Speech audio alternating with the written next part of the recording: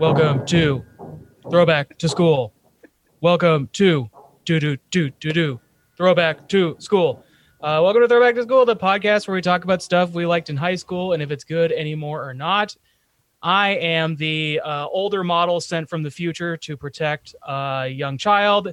My name is Andrew, and with me is the evolved model made of pure liquid metal, and her name is Liza. I really wanted to be the angsty teen, but I guess I'll be the advanced T1000 liquid metal dude. The emotionless, the expression on your face never changes.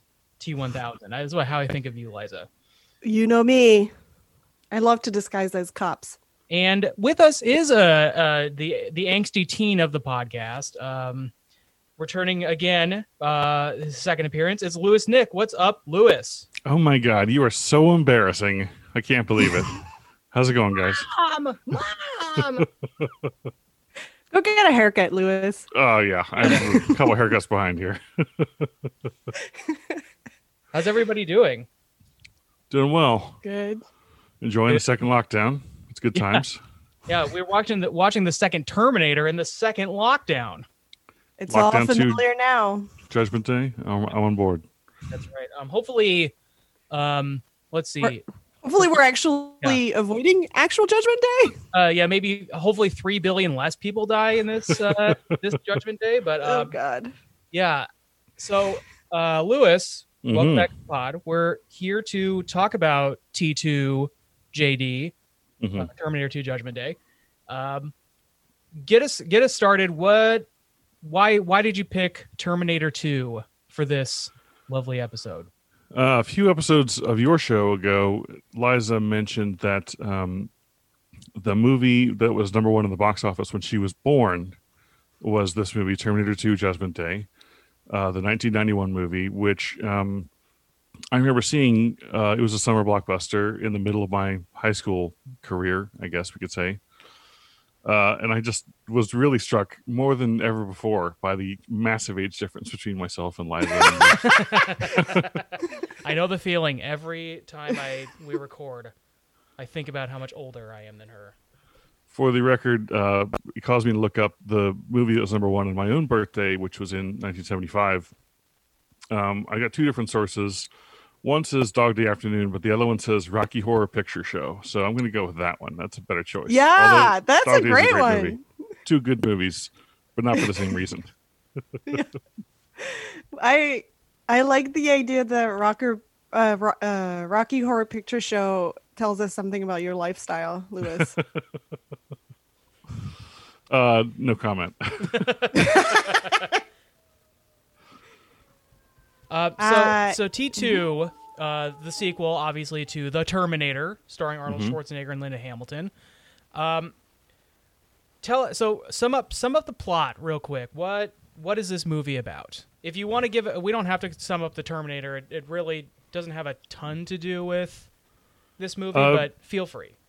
So, just very briefly, in The Terminator, a robot is sent back in time to kill Sarah Connor. A person is sent back to stop the robot.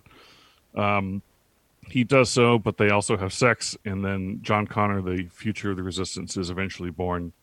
In this movie, John Connor is, what are we saying, about 15? Sure. He is a bit of a hooligan. He's living with foster parents because his mother, who's been training him from birth to be a resistance leader, is in a mental asylum. Two more robots come back from the future. One is Arnold. He's there to save John Connor and presumably Sarah Connor. And the other one's there to kill them both or kill John. And there's a asylum breakout. There's car chases aplenty. There's a big exploding building at the end where they destroy the remnants, hopefully, of the Terminator from the first movie. And they succeed, believe it or not. And that's why no more movies happened after that. That's right. This is the end of the Terminator franchise officially. Yes. Until recently when Terminator Dark Fate came out and they thankfully restarted the franchise right from the end of this movie. Yep, it was perfect. Yeah, perfect. Three total movies now. 3 total movies. There are not 3 other movies that we don't have to speak of. Are you a fan of the franchise as a whole? Not particularly, and I'll tell you why. When was it 86, I think, the first one came out, I was a fraidy cat, which I am to some degree still this day, and I was terrified by the ending of that, and I could barely watch it. And I did enjoy T2, but I didn't really stick with it. At some point in there, I saw the first of the three that didn't actually happen. Now non-canon Terminator movies. Yeah, then I didn't see anything until Dark Fate recently. Yeah. So I'm not a huge fan. I am a huge fan of James Cameron. And watching these movies, I do kind of have part of my brain working on how he made it, and he just impresses me every time. So, was one of the reasons you went to see this one in the theater originally because of Arnold Schwarzenegger's glistening body? Well, parts of him, but not necessarily. No wrong answer. Right. I don't know how to answer this right. I am a big Schwarzenegger fan because I watched all his action movies in the 80s. And yeah, I was excited to see a new Arnie movie. It was a giant, big budget James Cameron thing. And I saw it a couple times, once in Hawaii on a 2-day trip, which is not worth explaining. I've been to Hawaii twice, and for a total of less than 24 hours, because I immediately move on from Hawaii every time I go. But I did see the movie there with some friends. It was great. There was some GNR on the soundtrack, which we were all really excited about back then. And what's that? Guns N' Roses. Yeah, Guns N' Roses. The You Could Be Mine. It's played endlessly during the LA River chase scene. So there's that. Some rock, dude. Yeah, some real rockin' tunes. I have seen all 6 of the Terminator movies. Including the ones that don't exist? Including the ones that don't exist. So Terminator 3 came out when I was working at Blockbuster Video, and it was one of my free rentals, of course, that you got every week. So I've seen Terminator 3. I didn't see it in theaters, but I have seen it. I saw Terminator Salvation in theaters. The Christian Bale starring one with... what was that guy's name who was a hot actor for a minute? Sam Worthington as the Terminator. And then I saw Terminator Genesis, as it is properly pronounced since it's spelled that way, on Hulu or something, and it's very dumb. It's these movies are not cerebral and smart, but Genesis is particularly stupid, but it's kind of fun. It's a very dumb action movie. It's got Emilia Clarke from Game of Thrones, and it's a very stupid popcorn action movie, and I enjoyed it. And then I just recently watched Dark Fate, which of course is now the canon sequel to this movie. The Dark Fate, but we don't have to get into it. But the way that it concludes the story from Terminator 2 is jarring and very funny. But yeah, another kind of stupid fun action movie as well. And you're right, the Terminator is scary. I agree with you. I think it's especially once he sheds the Arnie skin, it's just a very scary looking robot. And they kind of go away from that in Terminator 2. Terminator 2 is very fun. I enjoyed watching it again, but it's a popcorn action movie versus the first one being more of a thriller horror. She is just trying to evade this very scary robot. This one, the scary robot is saying funny things and talk to the hand, stuff like that. So there's a little more humor and lightness in this movie than there is in the first one for sure. The fact that it's basically being sort of programmed to say witty things by a 15-year-old makes it just the least scary teddy bear of a killing machine that you can imagine. Yeah, but because it's Arnold Schwarzenegger, you still get some you're not worried you're not worried about him in a fight because it's Arnold Schwarzenegger. He's this ginormous dude. And regardless of him saying, talk to the hand or, whatever, doing a high five too slow thing, he's still intimidating. And when he goes up against Robert Patrick, who's perfect for the role of the T-1000, just this expressionless, cold killing machine. is great, and the dichotomy between the two I think is really good as well. Is the first one scary because it's gore? Because this one seemed more gore than I had anticipated. Oh, also, before watching Judgment Day, I had only seen the third one. Somehow, I saw the third one in theater when it came out, so and that's all I had. Your experience could only go up from there. I remember liking the third one a lot. I remember it was like funny, and I was like, "Oh, these movies are funny." Mm-hmm. Okay. And then so now that I've seen Judgment Day, it was a lot more gore. Like I multiple times screamed, "Oh, that's disgusting!" Like, is the first one also gore? It's not gore. It's just more like there's not the sort of stuff, where like I said, where he's like high-fiving John Connor and he's too slow. You are like the surrogate for the audience in the movie is kind of John Connor. So like because of that, it's meant a little more for like a little bit of a younger audience versus like the first movie. I would say it's not classified as a horror movie, but there's a lot less levity in it. But probably like I'd call it a highly intense action movie with a sci-fi element.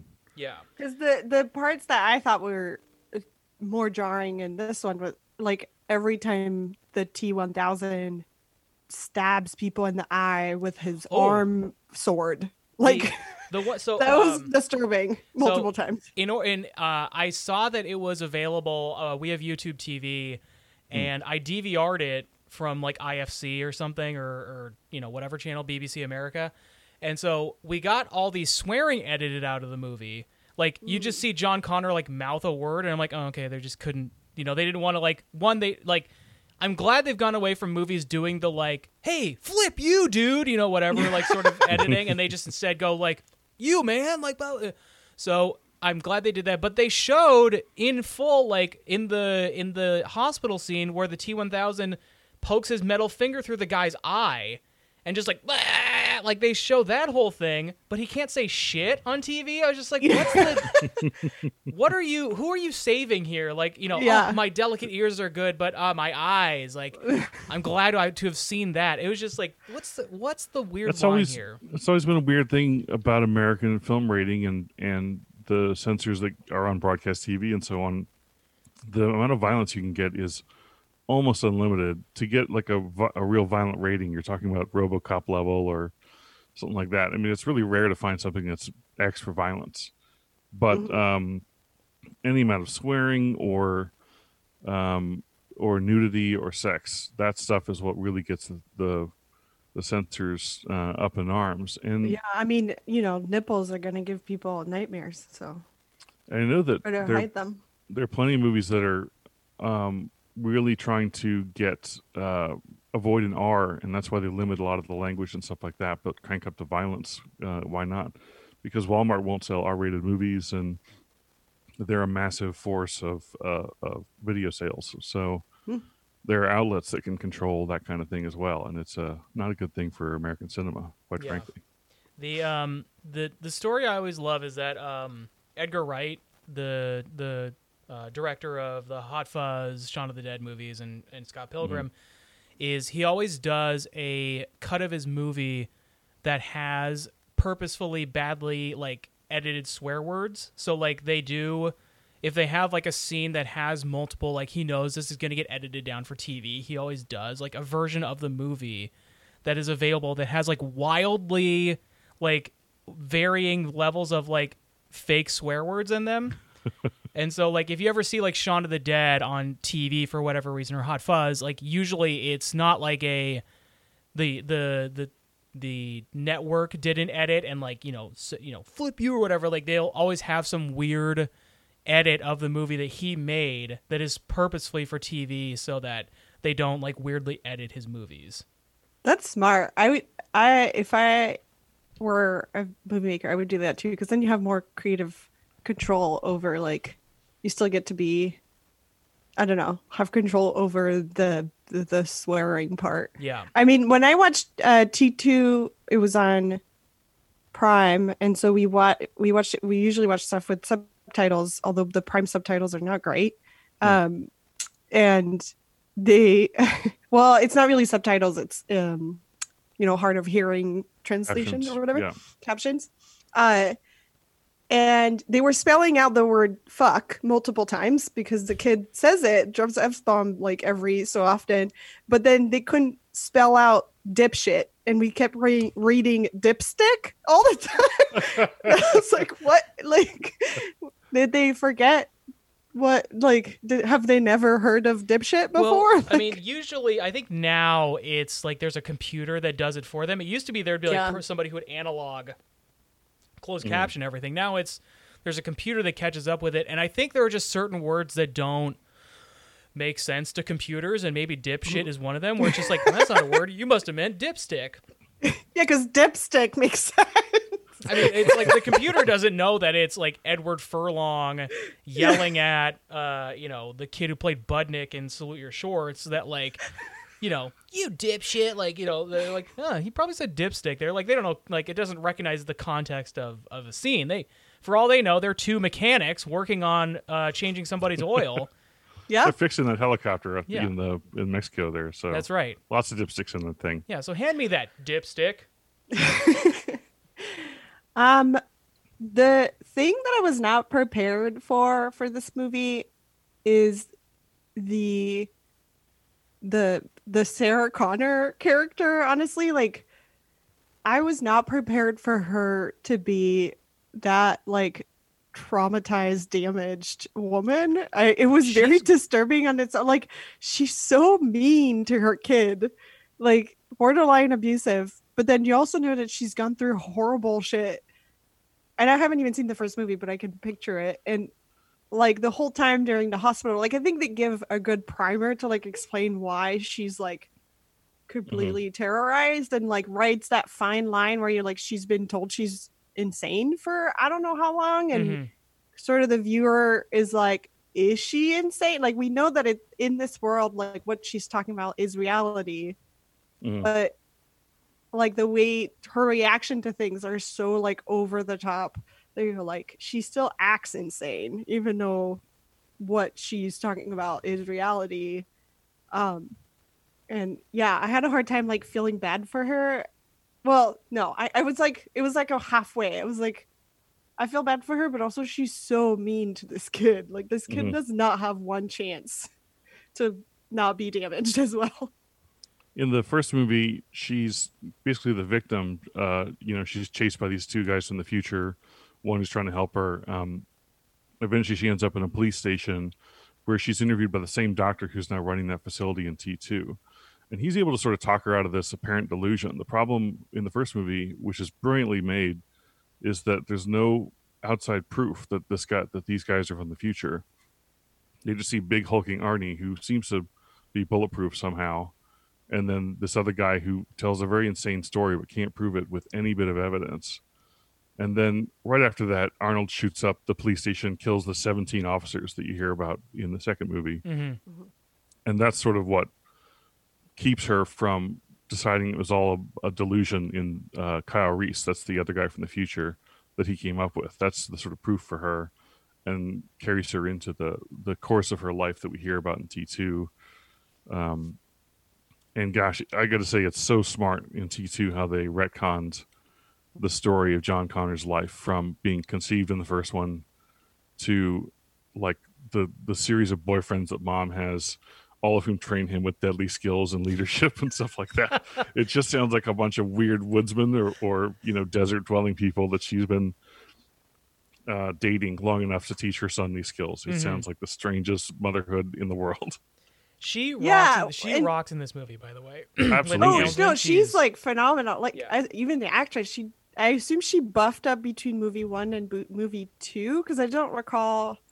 I mean, I'm sure she does some of the action in the first movie, but it seems like she's so like fit in this one. She's definitely got a lot of tone in her arms that we see. She's really just a very skinny woman. So when you see her like wearing all this army, it just sort of hangs off of her. It just But she's definitely got and some really good skill training in terms of guns and all the rockets and stuff like that. She's firing away every movie. So yeah, I agree that the sort of like they don't like give you the flashbacks of the kids like previous years living with his mom and like but he does explain like the multiple boyfriend and sort of weird like training relationship and yeah, like on the road life or whatever. And so you get that slightly from the kid's perspective. And what I didn't like sort of understand, well, first I was very thrown off by the narration coming from Sarah Connor. Is that in the first movie too? I can't remember. I forget. It might have ended with some of that. But Yeah, I feel like recall. they didn't use it like all the time. So then every time it would come on, I'd be like, oh right, she's telling the story. Like I don't know, it just threw me off. But the scene where she's like watching Arnold Schwarzenegger and John Connor play the like Patty cake, no, almost. yeah, The high patty cake, five. whatever. Yeah, exactly. They're like almost jump roping together, and she like narrates to herself, oh, maybe he would be a good dad. I don't know. I was like, what the fuck is happening? Like, she trained this kid to be a soldier through these different relationships with other men and is afraid of Arnold Schwarzenegger's character because in her life, that person was a bad dude in her previous life. But now she's like, I could just abandon my kid and he'd be in good shape. Was that the I think it's idea? I think she has recognition that she is like not a good mother, and like part a lot of that is the trauma that she suffered from the first movie. Like obviously as we talked about, she's great in this movie because she is a woman portraying like extreme physical trauma, and like she is on edge. Like there's not a point in this movie where she like breathes, where she like lets down easy. She's always on edge.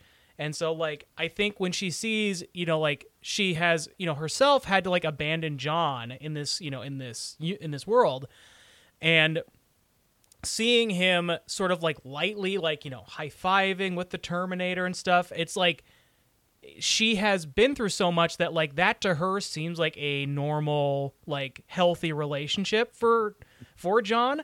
And so I think it's more that like, wow, she's been through so much that to her, this is like, this giant robot that like, is a copy of the one that tried to kill her, could be the father of my child. Like they could have like a good relationship. And it's just, I think it speaks more to what she's been through than like, he could be a really good dad. Yeah, that makes sense. Cause also, he was literally sent by himself, right? Like adult John Connor sent Arnold Schwarzenegger to go save his family, right? And so the whole time, giant, beefy Arnold Schwarzenegger is like listening to the orders of this 14-year-old, which is not your best parent-child situation. Right. In terms of like who's in charge. But yeah, it was just like a funny, I don't know, an interesting like way for her to sort of let herself cop out a little bit and then peace out and try to murder the inventor of the chip. I forget his name. Miles Dyson. Yeah. But the actress who plays Sarah Connor is phenomenal. Like all the scenes even in the hospital where she like with her big bangs and she's like playing the like insane woman tied to her bed. Yeah, like escaping herself with a paperclip. That was great. Those skills. Also, I was very on her side when the abusive hospital staff gets like, she like whacks him in the head, and I was like, yeah, get him. that was fun. So what do either of you have? I mean, we've talked a little bit about favorite scenes, paperclip and stuff, but do either of you have scenes that really like stick out to you as something that like really piqued your interest while watching? There's so much of it.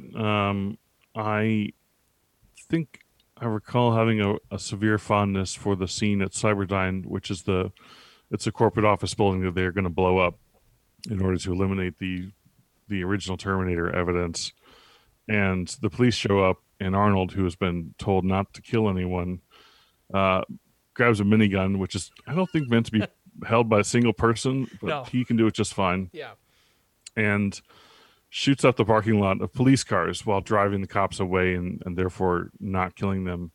And it's just a very iconic scene of this giant man with this really giant gun obliterating everything in a large area. It's stuck with me from high school, I know. It's a very funny scene because the police even yell out, "He's got a minigun!"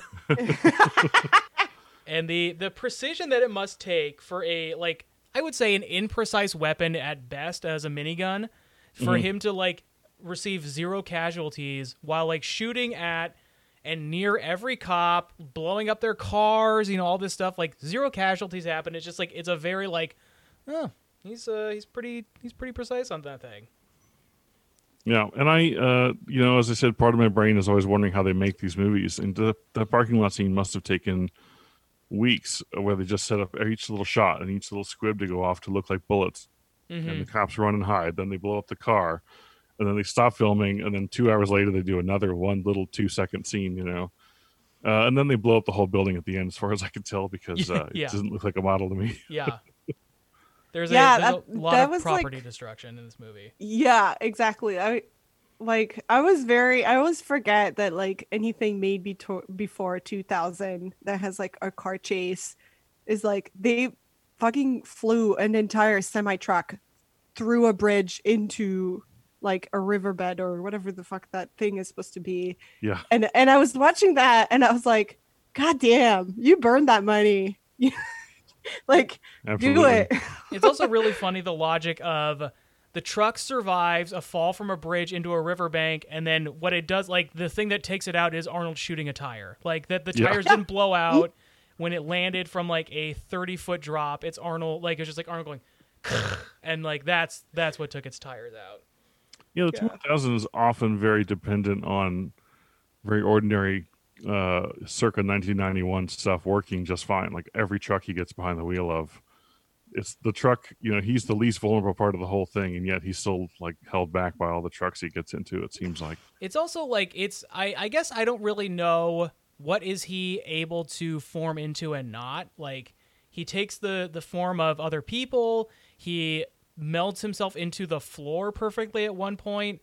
And I'm just curious, like, what are the limitations to, like, what he can, because he turns himself into a knife or, whatever, like, could he turn into a helicopter? Could he turn into a semi-truck? Yeah, a semi-truck. Like, what are the limitations of his transformations? They explicitly say he can't make moving parts. Okay. So he probably can't do anything that turns. He Can probably has to turn be into like a one light aircraft solid. of some kind. The idea is that he can be one solid item, Yeah. but yet he can transform into a human, which is multiple parts. Well, he just transforms to the outside of a human. We don't know what's inside. It's He just wouldn't have the liquid organs miasma of. in there.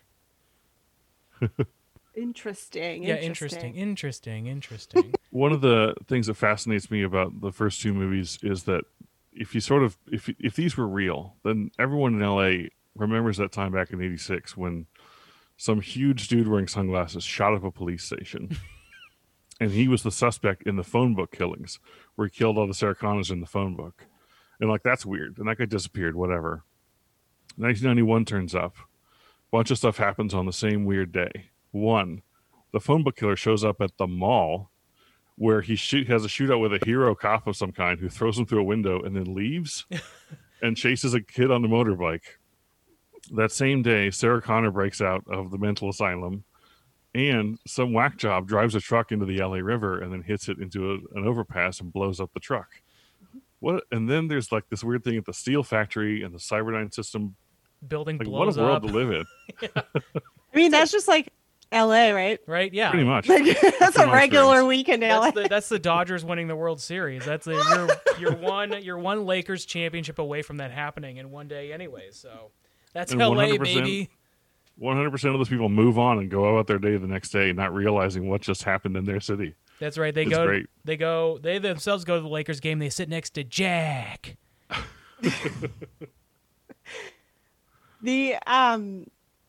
I'm glad that you mentioned that, Louis, because I caught there was like a patron of the mall, or maybe like, oh no, it's the security guard at Skynet who calls the cops and is like, hey, something's going down.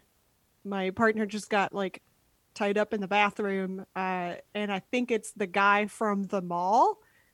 So I did like, because it's so like the story is sort of in a tunnel. Like you only see what the main four characters see. Like you don't really know what's going on outside of that, of like the regular life of regular people, besides the one that get murdered.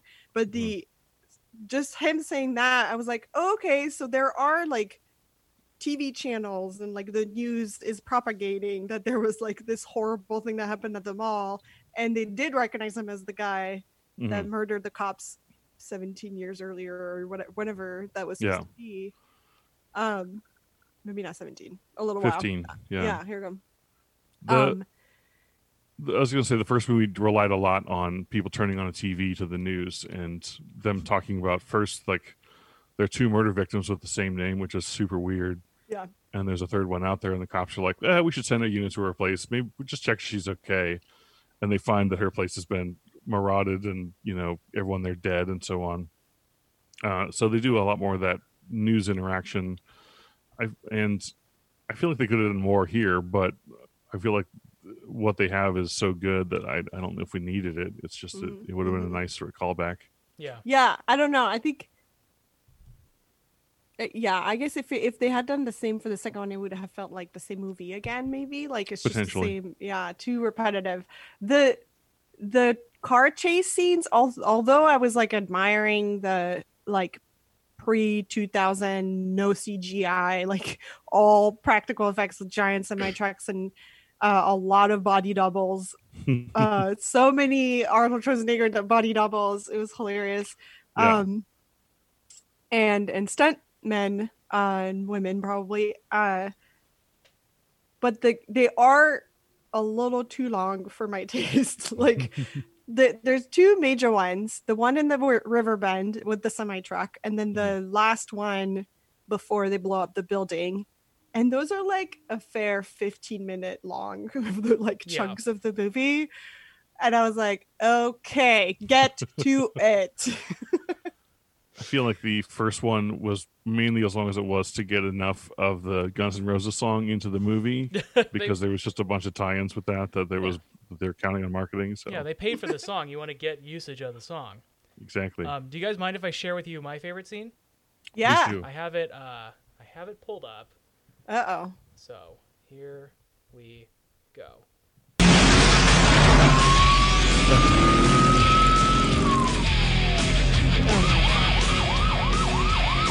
This is a very good scene.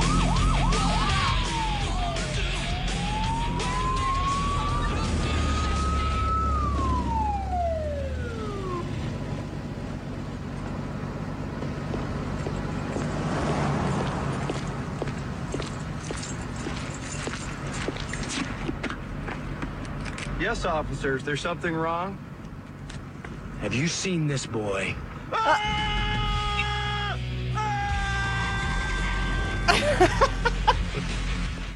That is from Wayne's World 1.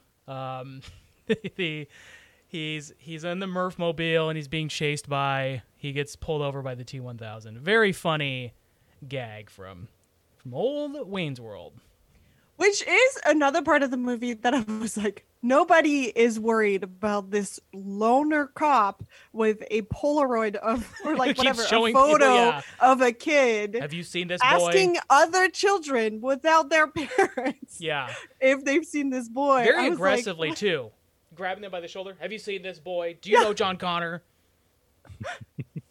Never mind the foster parents. They're like, not thinking about that twice. They're like, yeah, here's his photo. Also, let us know what he did wrong. Well, like, bye. They don't seem to particularly like John, to be fair. Like, I'm sure there's a whole other subplot of, they get some, like, tax break from adopting so many kids, and they don't really have any, like, true like attachment to John. But yeah, it's very funny that they're just like, here, take a picture. I don't care. Like, what are you gonna kill him? Cool. I don't know.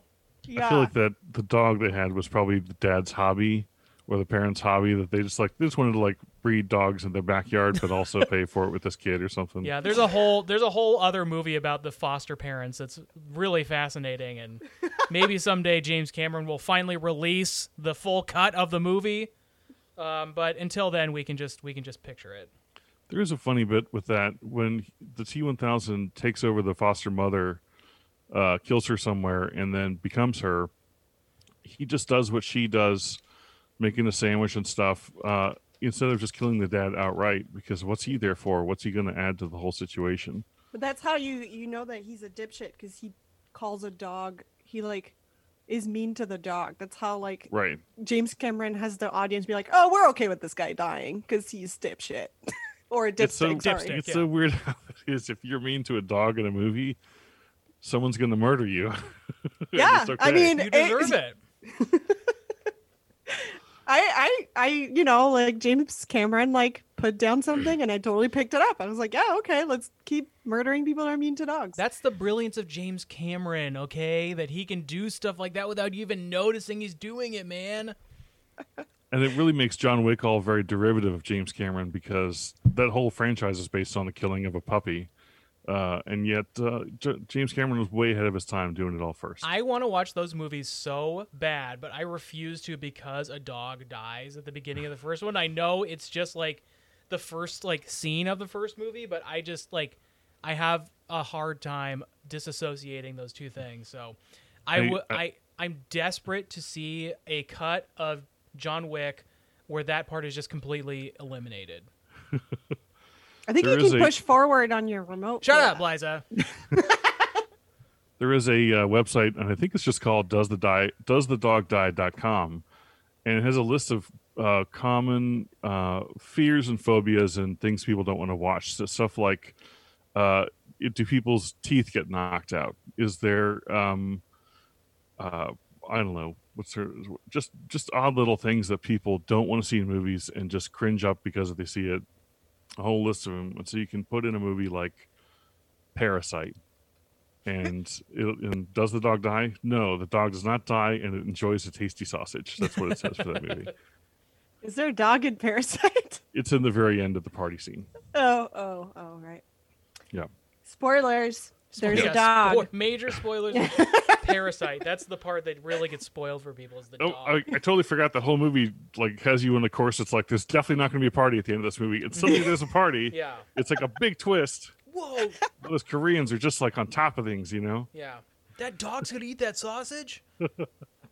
Oh man, now I can't see the whole movie. That's pretty much the only thing you can say about Parasite is there's a dog that eats a sausage. That's right. I can't tell you anymore. You Everything just got to else- watch it. Everything else is a spoiler. Yeah. I'm gonna check out that website. That's like it's like they make websites like for parents like that where you can look up what's appropriate or not for your children, but that's just specifically for like little phobias. I'd say and- not just and- for parents. I would love to know if a dog, like if I can just safely watch a movie without knowing that a dog dies in it. Yeah, it's a smart search engine. Thank you, Yeah. Liza. That's my gift to you. The other thing I recommend is the BBFC website, which is the Britain's MPAA. They actually tell you exactly what kind of like dark stuff is going on in movies, what sort of violence, what sort of sex, and they're kind of explicit about some things. So it's really much more useful for people trying to decide on behalf of someone else whether they should see it. So Look at you, Lewis. Look at you, Yeah. Lewis. Full of resources. yep, I just was striving to tell the world that MPAA in America is garbage. They are the least helpful, least useful ratings agency, and we should look to other countries and other websites to get better results. Wow. Are you trying to start a campaign, Lewis? He's moving to Britain. He's trying to get expatted. He's trying to get like I didn't tell you guys, but I'm here to announce my candidacy for MPAA president. wow. You heard it here first. Well, you have my vote. So Okay, thank you. how does what do we rate this movie out of? Oh. Liza, do you have anything that comes to mind really quick? Out of 5 glistening muscular bodies. Now that's what I'm talking about. This is my kind of rating system. What do you rate this the rewatching of this movie, Lewis? I give it 4 glistening pecs. I think it's very, very solid. I love watching the movement of the movie. I think it's really very well made. It's just a Terminator movie, and it has flaws because of everything that was built on top of it. So I feel like the other franchise things have taken away that final 5th glistening pectoral muscle. Liza, what about you? I'm gonna give it a. Knowing that I didn't see the first one, so I do feel like I missed out a little bit. Maybe I should have watched the first one. I'm gonna give it 2 out of 5 glistening 2 bodies. for T2, huh? A T2. That's right. The title of this episode should be TBTS T2 JD 2 glistening bodies. Okay, great. I'll write that down and get right on it. What about you, Andrew? I think so. The obvious negative of this movie is that Edward Furlong is very annoying. Like, he's just a mom. Like, he's not like it, his voice is at that at all times. You can't kill somebody. Come on. Like, he's a. I mean, the reputation of this movie is that he is an annoying kid actor, and he is. Like, he's not particularly versatile, and there's just a lot of annoying lines and things about him, but Arnold is great in this movie. Like, he's the portrayal of like a killing machine trying his best to like appease a 15-year-old boy is very good. He's very fun in this movie. Lyndall Hamilton rocks. I will give T2 3.5 glistening hard bods. Yeah, I think Edward Furlong is annoying enough to knock it down a little bit, and yeah, subsequent Terminator movies have made the franchise worse for sure. And yeah, so I'll give it 3.5. I do feel bad for the. I agree that he is an annoying child actor. There are plenty of those out there. You know who you are. He's also had a rough life. But he's the only one that talks consistently. Like, Schwarzenegger says maybe 4 words. Same with T-1000. And then Sarah Connor talks to herself in a corner. And she's usually gritting through her teeth when she's talking too. So that's right.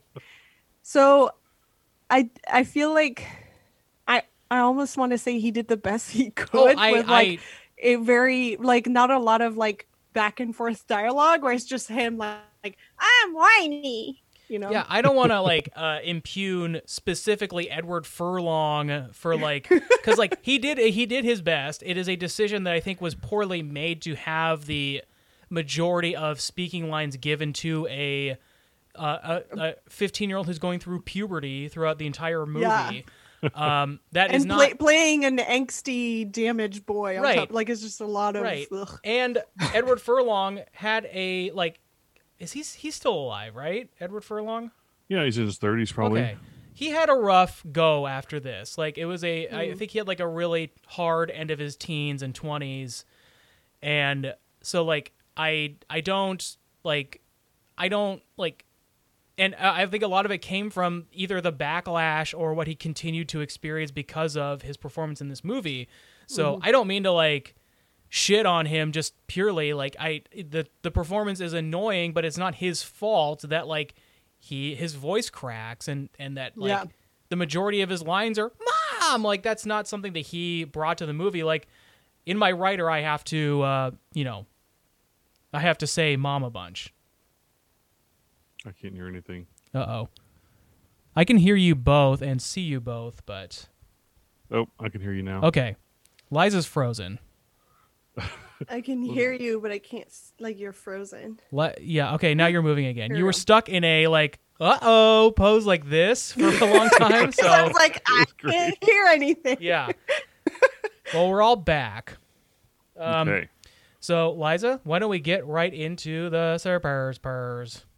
Ooh. Oh, what a surprise! Are you shocked at this prize? Let me get myself situated, Fernando. Yeah, you don't want to be unprepared for Fernando.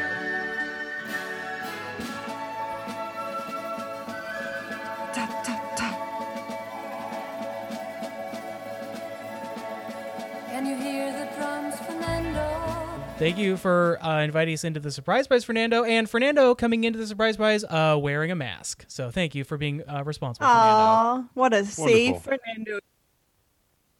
Okay. For this week's surprise prize, I have a activity, Oh, a question All right. for both of you.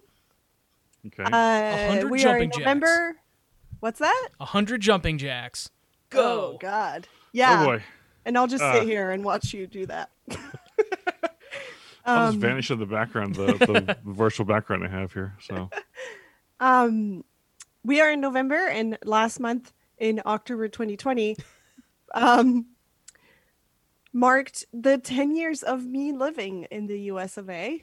And, Hey. So share with Liza your favorite memory of her, and let's celebrate Liza in style, baby.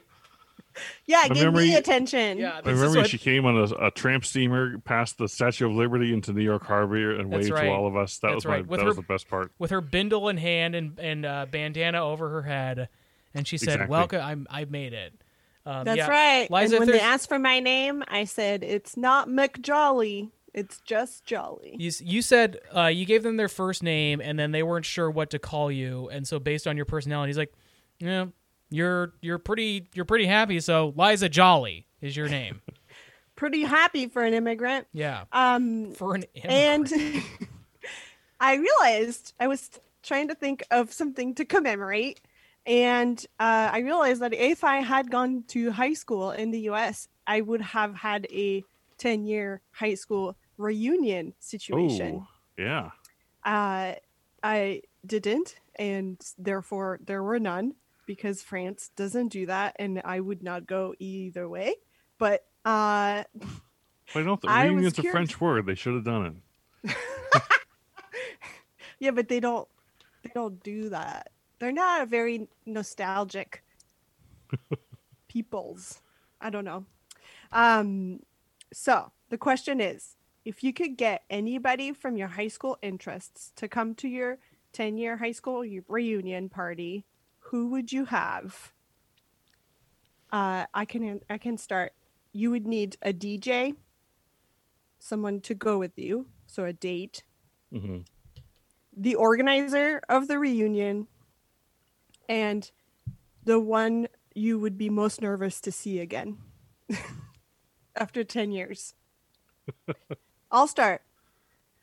If I had had a high school reunion party, I want my DJ to be a duo of Pink and Eric Serra, which is a weird duo, but I'm all for it. Eric Serra, for those who don't know, makes like all the soundtracks to Luc Besson movies. And Pink is like hella cool. So, you know. When you said My Eric di- Serra, my brain went to Eric Carmen, who did like Hungry Eyes and Oh, I wouldn't mind. Yeah, That'd be so- fun. Even though I know who Eric Serra was, I thought of Michael Serra, and I thought, why is he behind the DJ booth? That's the strangest thing. As a DJ. Ooh. My date would have been Natalie Portman, preferably. The organizer most likely would be Kristen Dunst from Bring It On. Cause ready, okay. And I struggled finding the person I would be most nervous to see again. Cause in real life it's all of them. But in imaginary world where I get to pick someone that has either like been in a movie or a show or has made music, I decided to pick M. Night Shyamalan because the things that he made when I was in high school were good, and 10 years later, awkward. Andrew, do you want to go next? Sure, I'll go next.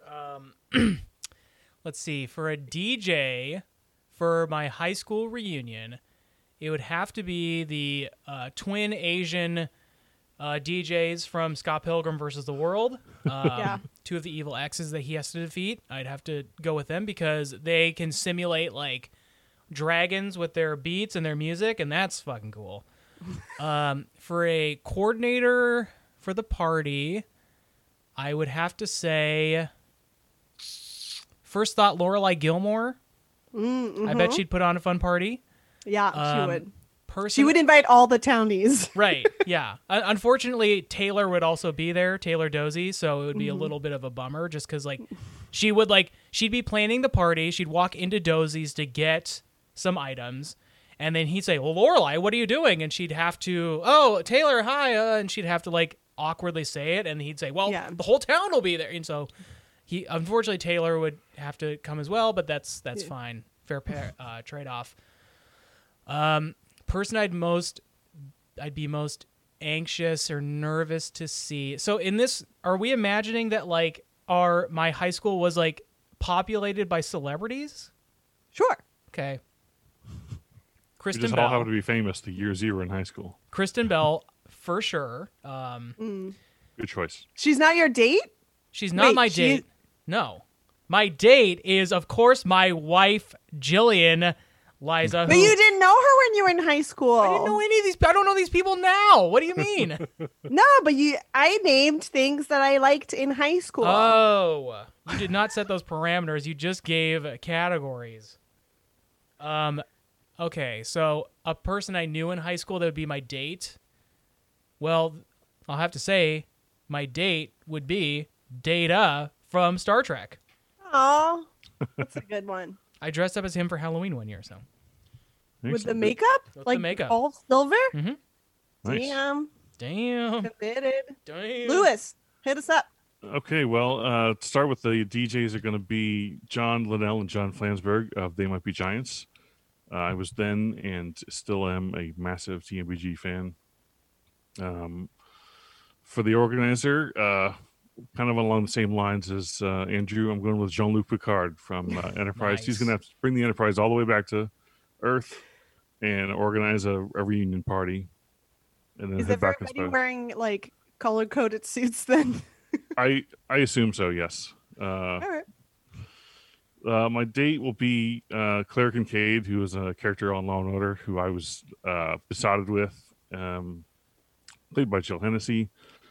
She was one of the prosecutor characters in the sort of 4 through 6 season before they killed her off, just because she wanted to do other stuff. They killed her off.